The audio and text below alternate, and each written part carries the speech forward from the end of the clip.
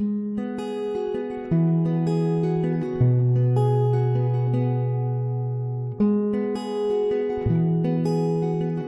Hope Church.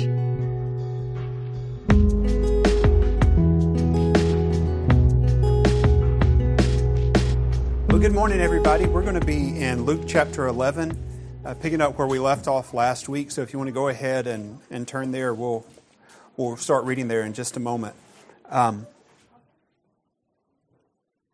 Back in the days before Facebook, we had to have another place to put all of our cheesy Christian sayings that we like to do. And one place that's still in use is the church sign.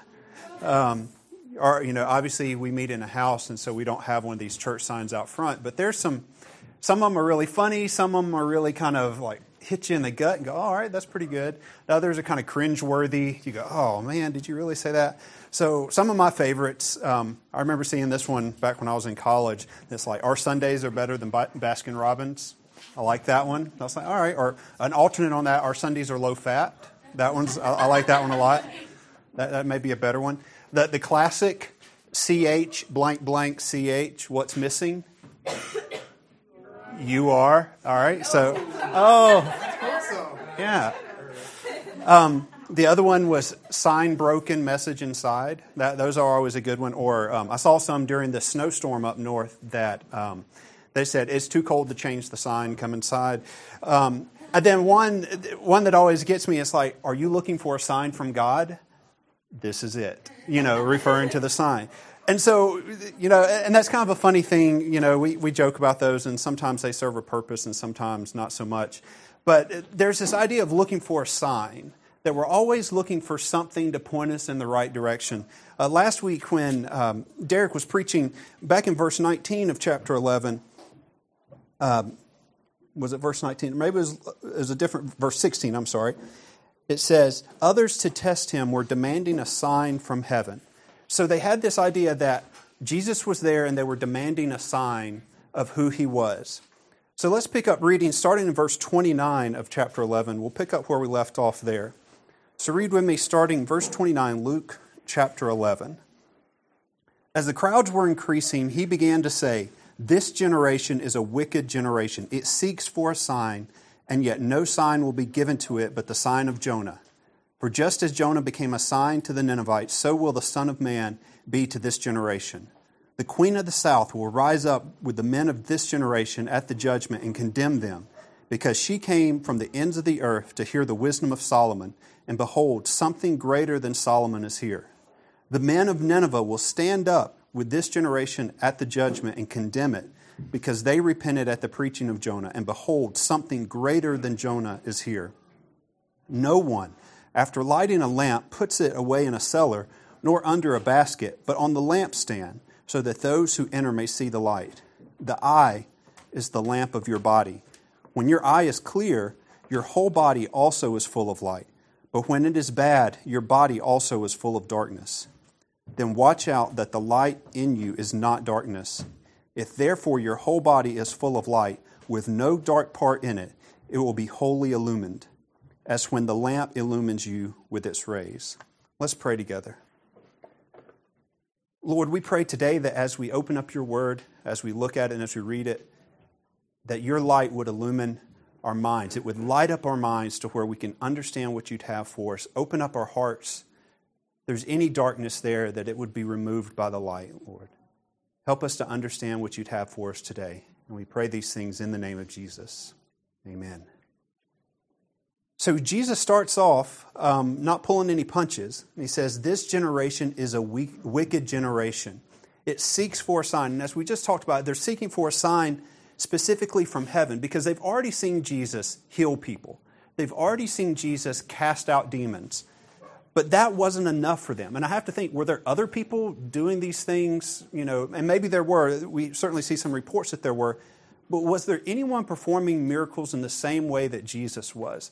But those were kind of earthly miracles. They were things that were happening between Jesus and the people around him. But they were looking for a sign from heaven. Maybe like what his disciples had asked for that we looked at a few weeks ago about fire coming down from heaven. They were seeking something extraordinary to talk about. They were seeking entertainment almost. They were not really seeking the truth in faith. They were testing him. It clearly says they were putting him to the test. And then in verse 30, it talks about, just as Jonah became a sign to the Ninevites, so will the Son of Man be to this generation. And we remember in the book of Jonah in the Old Testament, it's a great book, read all the way through it, how Jonah was a reluctant missionary. God had told him to go to the city of Nineveh, but he hated the people in Nineveh, and probably with good reason. But as he tried to flee from God, God put him back on track. He had him thrown into the sea. He stayed in the belly of a fish for 3 days, was spit back up onto dry land, and then went on to preach to Nineveh. And so we see that these miraculous circumstances of him being spit up onto the shore, and the thought is that with the acids that are in that fish's stomach, his appearance was probably pretty unusual. That his skin and his clothes may have been bleached. And so he would have been quite the sight walking up on the beach on that day. And so that made his message even more impactful. And so when he went, he preached out of compulsion. God basically made him do it. He did it begrudgingly, but the people responded and repented. They listened to his message. And then Jesus refers to the Queen of the South, which this is the Queen of Sheba, which Sheba is a city that was in Ethiopia or in Yemen, modern-day Yemen. And this story comes from 1 Kings chapter 10, to where the news of Solomon, how great he was, his wisdom, his wealth, his kingdom, had made it all the way to her. And so she comes to see him. And after she's seen all these things, she's heard him talk. She says this about him in 1 Kings chapter 10. It says, "It was a true report which I heard in my own land about your words and your wisdom. Nevertheless, I did not believe the reports until I came and my eyes had seen it. And behold, the half was not told me. You exceed in wisdom and prosperity the report which I heard. How blessed are your men, how blessed are these your servants who stand before you continually and hear your wisdom. Blessed be the Lord your God who delighted in you to set you on the throne of Israel, because the Lord loved Israel forever. Therefore he made you king to do justice and righteousness." So even though this queen was a pagan and a Gentile, she sought out and recognized the truth of God and the reality of God as it was shown through Solomon. So Jesus uses these two people as an example, Jonah and the Queen of Sheba, as examples. Because Jesus, his preaching was greater than that of Jonah. His wisdom was greater than that of Solomon's. And just as Jonah was in that fish for 3 days, Jesus was going to be in the grave for 3 days. And when he came forward, that would be the main sign that they would have of who he is. And even now, as we look back, a lot of things can be questioned, but there's something about the resurrection. That's the proof on everything else that Jesus said. That's the evidence there. And there's great evidence to support the resurrection of Jesus. So here we have wisdom greater than Solomon's and preaching greater than Jonah's. And what does he say will happen? He says that the Ninevites, that the Queen of Sheba, who responded to God's truth, but these people denied it. They denied the truth of God, even though it was closer and clearer than it had ever been. Therefore, that generation would be condemned for their willfully ignorant and defiant nature.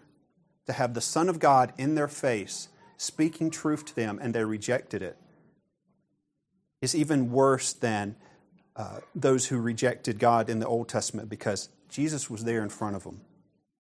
So let's keep looking here. Starting in verse 33, it talks about the lamp. "No one, after lighting a lamp, puts it away in a cellar, under a basket, but on the lampstand, so those who enter may see the light." This is very similar to what Jesus has said elsewhere. But the idea is that we shouldn't ignore the truth of God any more than we would light a lamp and then put it away somewhere.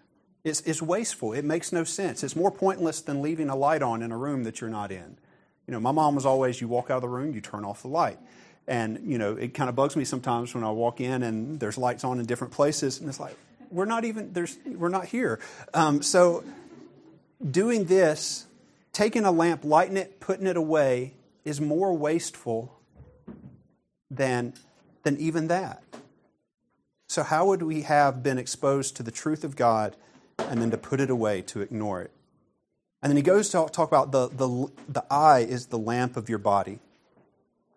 And he's, of course, talking about the physical eye, but he's really talking about the inward eye, the way that we perceive things. You know, we talk about our mind's eye, how we look at things and how we perceive them. And the thing is that sin and worry and deception and even pleasure can distort our reality, where the way that we see things are not the way that they are. And it gets to the point to where the eye of the soul is too diseased to see the light of Christ. If you've, some common eye diseases like cataracts and macular degeneration, sometimes there's things that we can do to help that and other times there's not.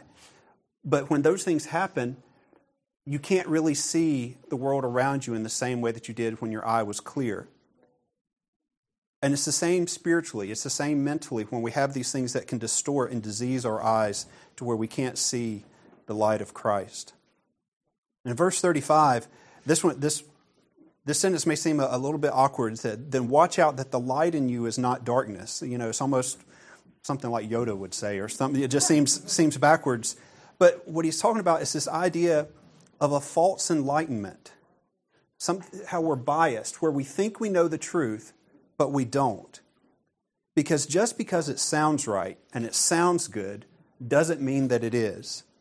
Because this world is really good at telling us what we want to hear.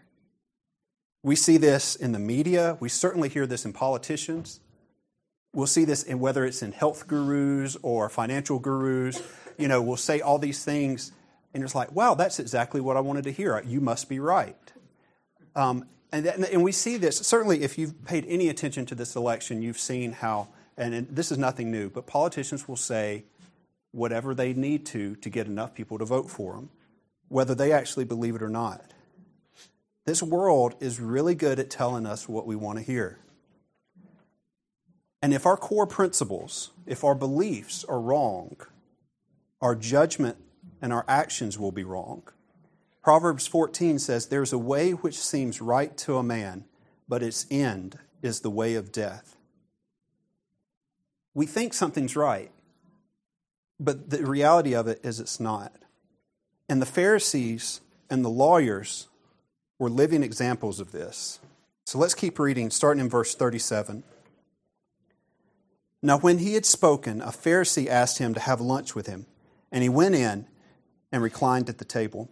When the Pharisee saw it, he was surprised that he had not first ceremonially washed before the meal. But the Lord said to him, now you Pharisees clean the outside of the cup and of the platter, but inside of you are full of robbery and wickedness. You foolish ones, did not he who made the outside make the inside also? But give that which is within as charity, and then all things are clean for you. But woe to you Pharisees, for you pay tithe of mint and rue and every kind of garden herb, and yet disregard justice and the love of God. But these are the things you should have done without neglecting the others. Woe to you Pharisees, for you love the chief seats in the synagogue and the respectful greetings in the marketplaces. Woe to you, for you are like concealed tombs, and the people who walk over them are unaware of it. One of the lawyers said to him in reply, Teacher, when you say this, you insult us too. But he said, Woe to you lawyers as well, for you weigh men down with burdens hard to bear, while you yourselves will not even touch the burdens with one of your fingers. Woe to you, for you build the tombs of the prophets, and it was your fathers who killed them. So you were witnesses and approved the deeds of your fathers, because it was they who killed them, and you build their tombs. For this reason also the wisdom of God said, I will send to them prophets and apostles, and some of them they will kill, and some they will persecute, so that the blood of all the prophets shed since the foundation of the world may be charged against this generation. From the blood of Abel to the blood of Zechariah, who was killed between the altar and the house of God. Yes, I tell you, it shall be charged against this generation. Woe to you lawyers, for you have taken away the key of knowledge. You yourselves did not enter, and you hindered those who were entering. And when he left there, the scribes and the Pharisees began to be very hostile and to question him closely on many subjects, plotting against him to catch him in something he might say. So going back to the first part here, They invite him to lunch, and even though they had been opposing him, Jesus obliged as another opportunity to speak truth to them. And it was common that these very religious people would do a ceremonial washing before they would eat. But Jesus didn't do this. Now, this is not about personal hygiene. This is not about washing your hands before you eat. So kids, yes, wash your hands before you go to eat. It's good for all of us. But he's not talking about hygiene here. And it's not even a matter of the law, because the Old Testament, yes, there were a lot of washings in the Old Testament for purification and things like that. But this was not one of them. This is a rule that the Pharisees and the scribes had added on later. And so Jesus would not adhere to a man-made rule that was treated as God's rule, because they had elevated all these other rules up to the same level as God's. Because even in the Old Testament, purifying the heart is what was required. There were these external things, but it was the heart that mattered, because righteous living must start with faith and repentance. And in verse 40, he talks about how the one who made the outside is also the one who made the inside. And they were more concerned with the outside than the inside. Because we can't, if we just focus on the outside, we're missing the point. There has to be that inner righteousness as well. Because as he says, all of it belongs to God. Our outward actions and our heart, our motivation, and our faith, all of it belongs to God. Verse 42, he talks about, it says, "But woe to you, Pharisees, for you pay tithe of mint and rue and every kind of garden herb, and yet disregard justice and the love of God. But these are the things you should have done without neglecting the others." So the tithe, which is giving 10%, came from the Old Testament. It's in Leviticus 27. And they interpreted this very rigidly to where it wasn't just the big crops, the big things that they would tithe off of, but it was also these little things, the herbs. We have a couple little herbs in pots. It's a very small thing. But they were saying, all right, we've got to give 1/10 of this little herb as part of our tithe to be and adhere to the law, because we don't want anyone to say that we weren't doing something right. They were interpreting the tithe very literally and very rigidly. And Jesus names the least of these things to make a point. Because it was easy to say, I'll give you my money, but I'm not going to give you my heart. Because it's easier to tithe than to provide justice and love and mercy and humility. Money's easy. You can just write a check for that. But these other things are hard. And even in the Old Testament, through the prophet Micah, God speaks to this. Micah chapter 6, part of it reads, "With what shall I come to the Lord and bow myself before the God on high? Shall I come to him with burnt offerings, with yearling calves? Does the Lord take delight in thousands of rams and 10,000 rivers of oil? Shall I present my firstborn for my rebellious acts, the fruit of my body for the sin of my soul? He has told you, O man, what is good, and what does the Lord require of you but to do justice, to love kindness, and to walk humbly with your God?" Justice, kindness, and humility. If we have those things in relation to God, most everything else is going to work itself out. If we have that right relationship. They had certainly been commanded to give all those things. Don't get me wrong. But they had missed out. They were doing all the externals, but their hearts were not changed. Being strict in the external and in the physical does not excuse being slack in the internal and the spiritual. We can't just do what's on the outside. They were absolutely right to tithe, but they were wrong in their motivation and their intentional hypocrisy in other things. Because what we know is that greed was a prominent characteristic of the Pharisees. And a little bit later in Luke, it'll refer to them as lovers of money. So they would do all these things. It even says in other places, they devoured the houses of widows. They were taking from people who were the most poor for themselves. But we're tithing. We're doing it right. So you may be asking the question, okay, well, so should I be tithing? Well, that's a good question.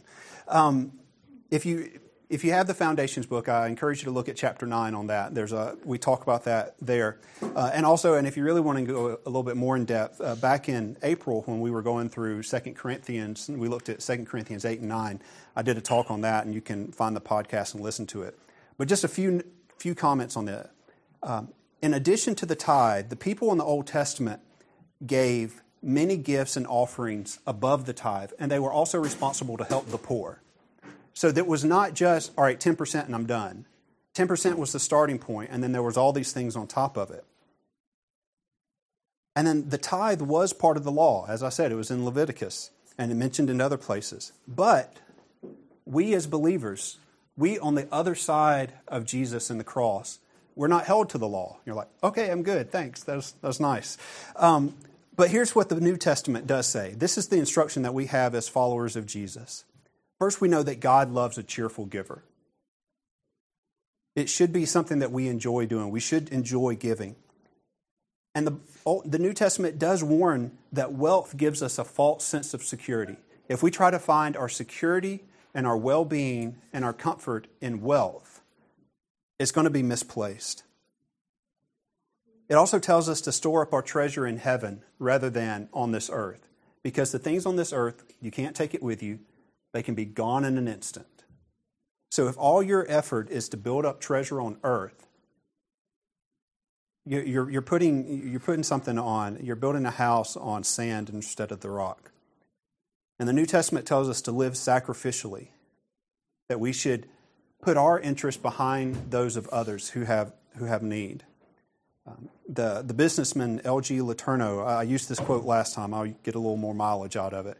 He says, "The question is not how much of my money I give to God, but rather how much of God's money I keep for myself." Because that's what we do. We keep for ourselves and say, well, I've given God, a tip, but I'm keeping the rest of it for myself. So that's the real question here. Because when we do that, when we're not generous, when we don't give, when we don't help those who are in need, when we don't do things to help share the gospel with those who don't have access to it, we're really disregarding justice for others. And we're disregarding, and we don't have a love for God. And that's what Jesus warns about. He says that they disregard justice and the love of God. And this justice to other people and the love of God, because our hypocrisy, the Pharisees' hypocrisy in this affected others. And hypocrisy in our own life will affect others as well as our relationship to God. Jesus criticized them in verse 43. He says, "For you love the chief seats in the synagogue and the respectful greetings in the marketplaces." Being a Pharisee was a big deal. It was kind of being a Jewish celebrity because they would dress differently. They would have these things to draw attention to themselves. And so they would be seated in places of prominence whenever the people would gather. So you can see that there's all these things that feed into the ego of a Pharisee. And that's what they were doing. That's what their attention was. They were receiving the praise of men, but not focused on getting the praise of God. They were more concerned about what people thought about them than what God thought about them. They would even, when they gave, they would do so in such a way that it would draw attention to themselves so that people would see it. And they would offer these long prayers out in public so that people would see them and give attention to them. Say, oh, look how spiritual he is. He's praying really long time out in the middle of the street. Or these things like that. And so they would receive all this attention from men and say, oh man, he's such a great guy. And what does Jesus say about him? In Matthew, he says, they have received their reward in full. That this earthly reward is all they're going to get from that. And there's no spiritual, there's no eternal benefit to them doing that. He says, you are like concealed tombs, and the people who walk over them are unaware of it. It's talking about a tomb where maybe the brush has grown up and you don't see a marker, you don't see where it is. We had, it was in the news a few weeks ago that as they were expanding one of the buildings on UGA, they discovered these graves that were there that they didn't know were there. They were not marked. So all this care has to be taken care of to take care of those properly. And so we have this where these concealed tombs. Elsewhere, Jesus called them whitewashed tombs, meaning that they were painted nice and white on the outside, but there was death inside. And people could walk over them, and if you came in close to a grave or to a dead body, you were then ceremonially unclean. You could not participate in certain things. And so people would walk by these concealed graves and not even realize that they've been contaminated or made unclean. Because the thing is, we can look at someone and not recognize the pollution that is in them. We can be fooled by what's on the outside. But then a lawyer speaks up in verse 45. And I just have to say, he asked for it. You know, if Jesus is railing on one guy and you say, hey, Jesus, we're insulted too, you're kind of asking for it. You know, because it's not going to say, oh, it wasn't like Jesus was going to say, oh, I'm sorry, I didn't mean to offend you. That's not really the way Jesus would speak to folks. And so when he says lawyers, you may be thinking like lawyers like we have today. It's a little bit different. These were what we otherwise call scribes or expounders of the law. They would take God's law and they would interpret it, but then they would also come up with all these other rules to go around it. Kind of like this washing before a meal. This was not something that was in God's law, but these scribes and Pharisees had come up with them to say, well, let's just be extra careful here. And we see that, you know, when we're righteously rebuked, our natural response is to defend ourselves instead of hearing the truth. You know, these lawyers could have went, yeah, Jesus, yeah, that's right about us too. But no, they said, hey, we're offended, you know. That's our natural response, to try to defend ourselves. Because these scribes used rules that were rigorously enforced by heartless men to control others while exempting themselves.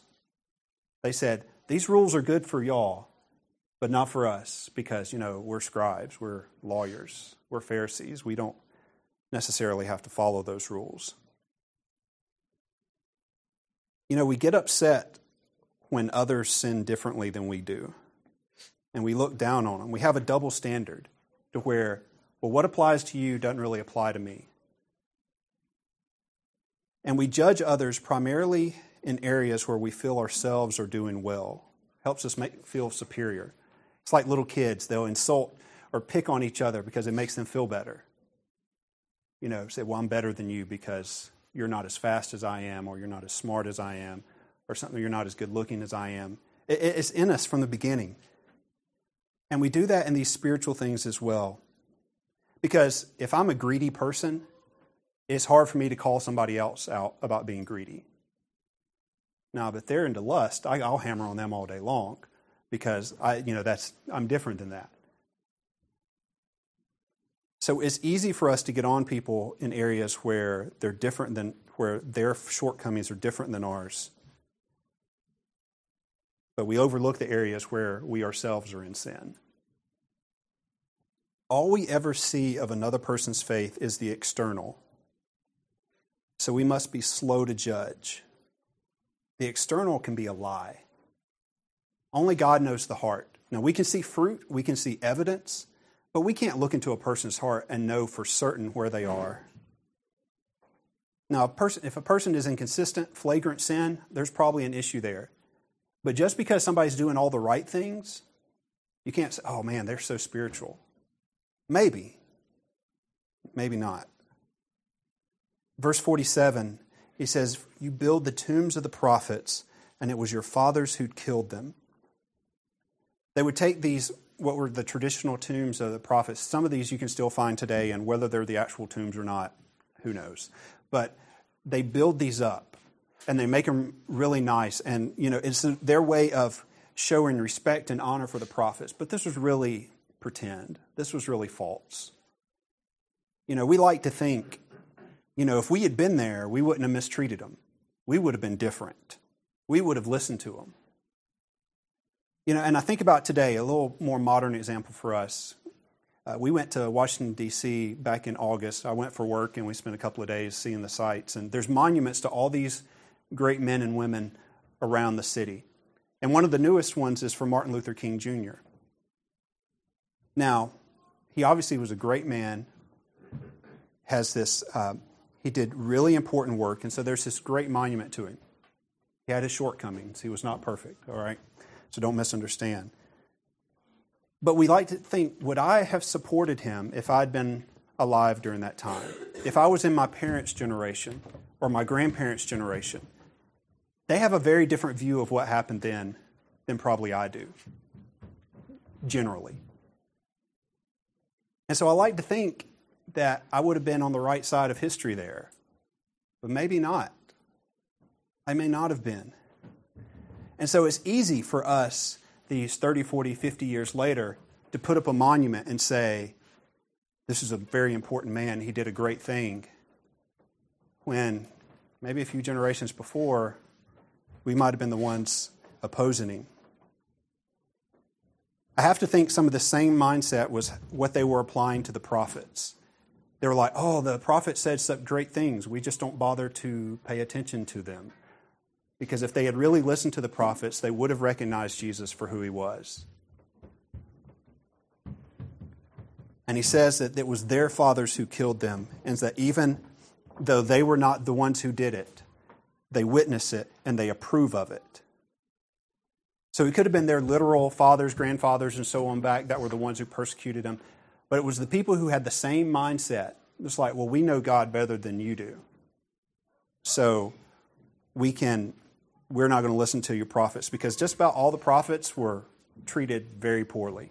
They were killed, they were run out of town, they were persecuted.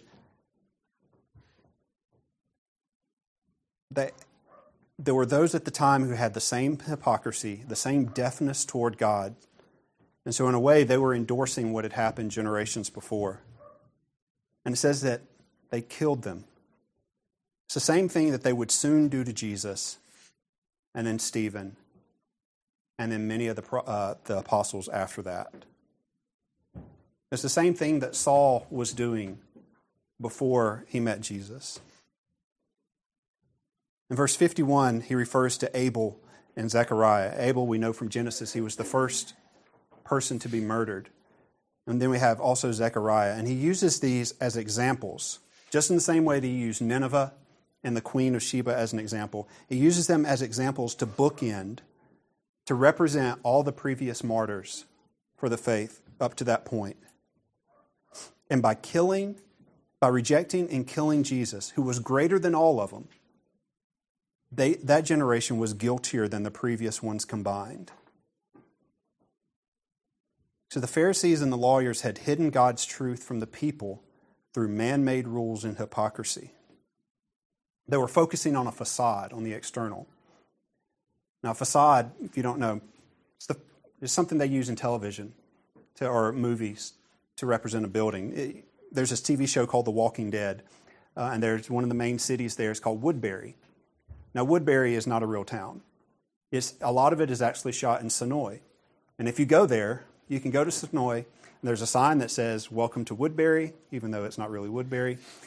And there's the city hall, or the town hall that's used in the TV show, is actually just a facade. It's the front of the building, has doors, windows, and if you were to walk around it, there's no building there. It's just the front.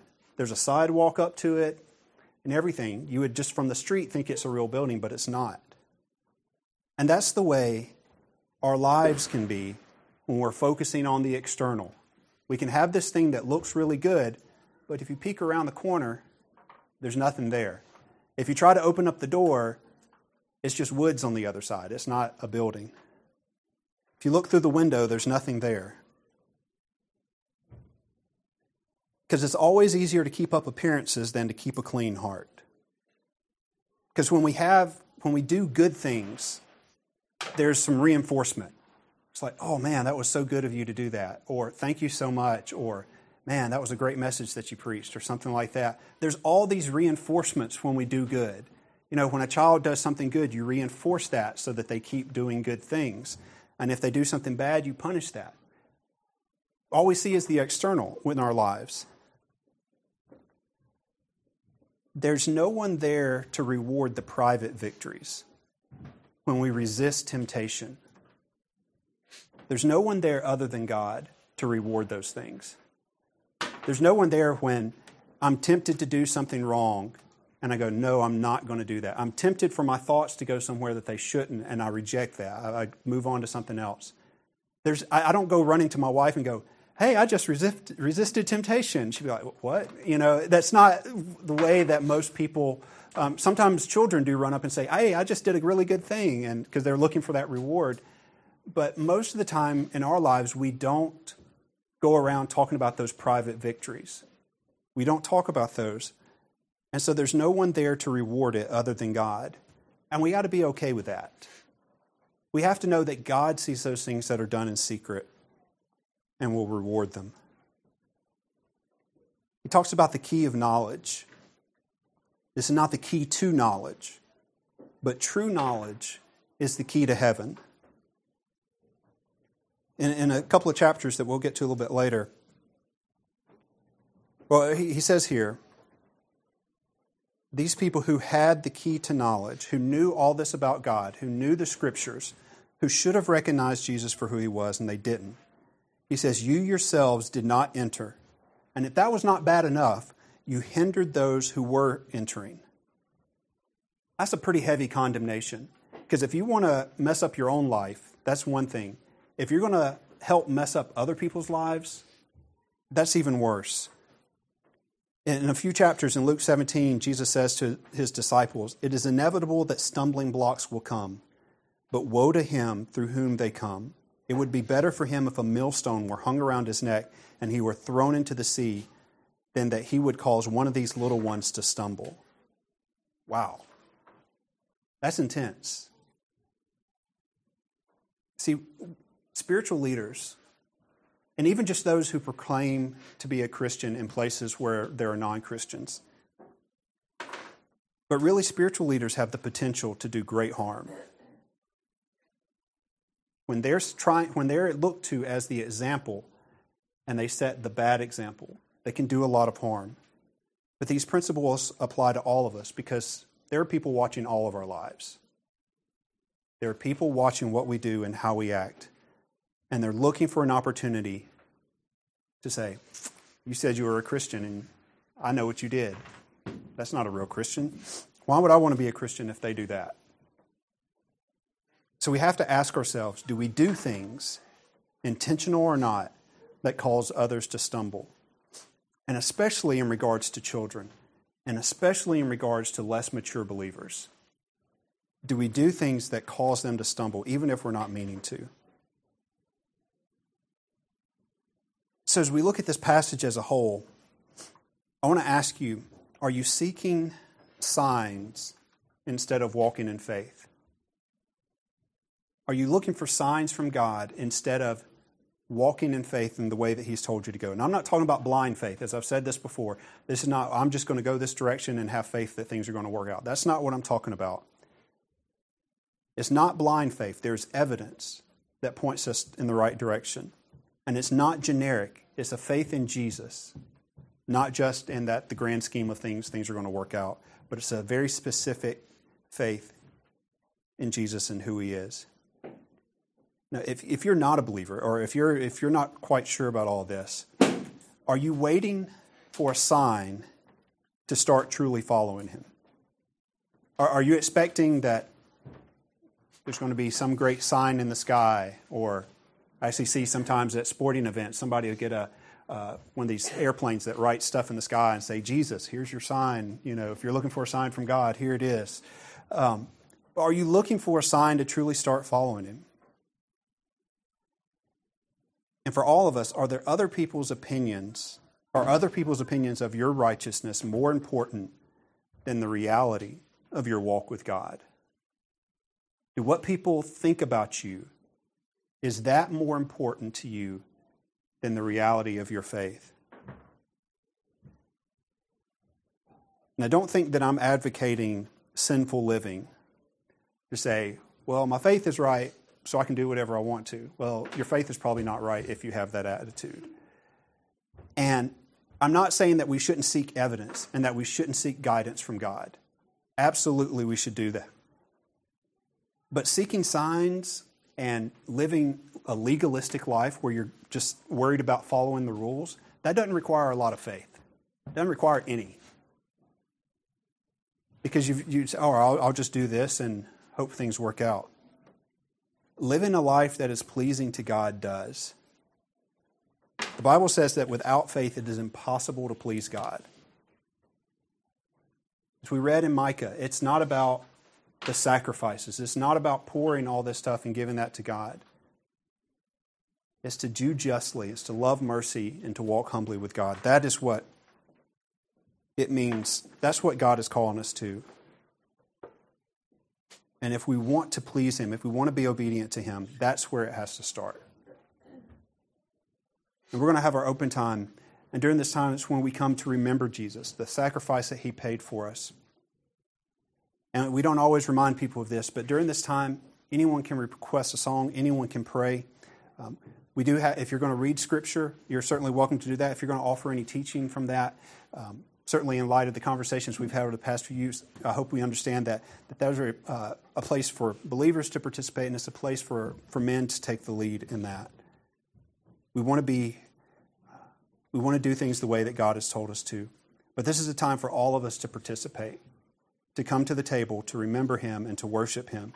You certainly request a song, read Scripture, take from the bread and the cup as you're ready to do that. So let's pray together.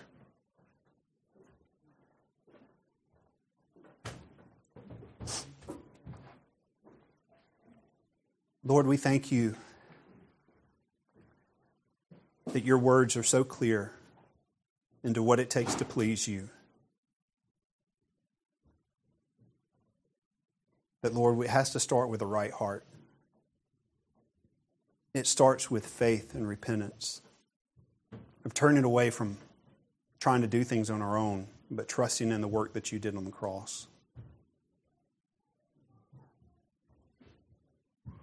Lord, we know from Your word that if we take care of those things, that's where the ability to live a life that's pleasing to You comes from. That when our hearts are right, that we won't tolerate sin in our lives. That with the Holy Spirit, we will better able to understand Your truth. Doesn't mean that we'll get everything right. Doesn't mean that we'll agree on everything. But we know that, Lord, that's the first step. And that as we mature in our faith, we'll be drawn closer and closer to You. We'll be made more and more like Your Son. So, Lord, help us to understand today. Help us to see. Help us to take the step of faith, to follow You, to see the sign of Jesus who was put in a grave but rose again,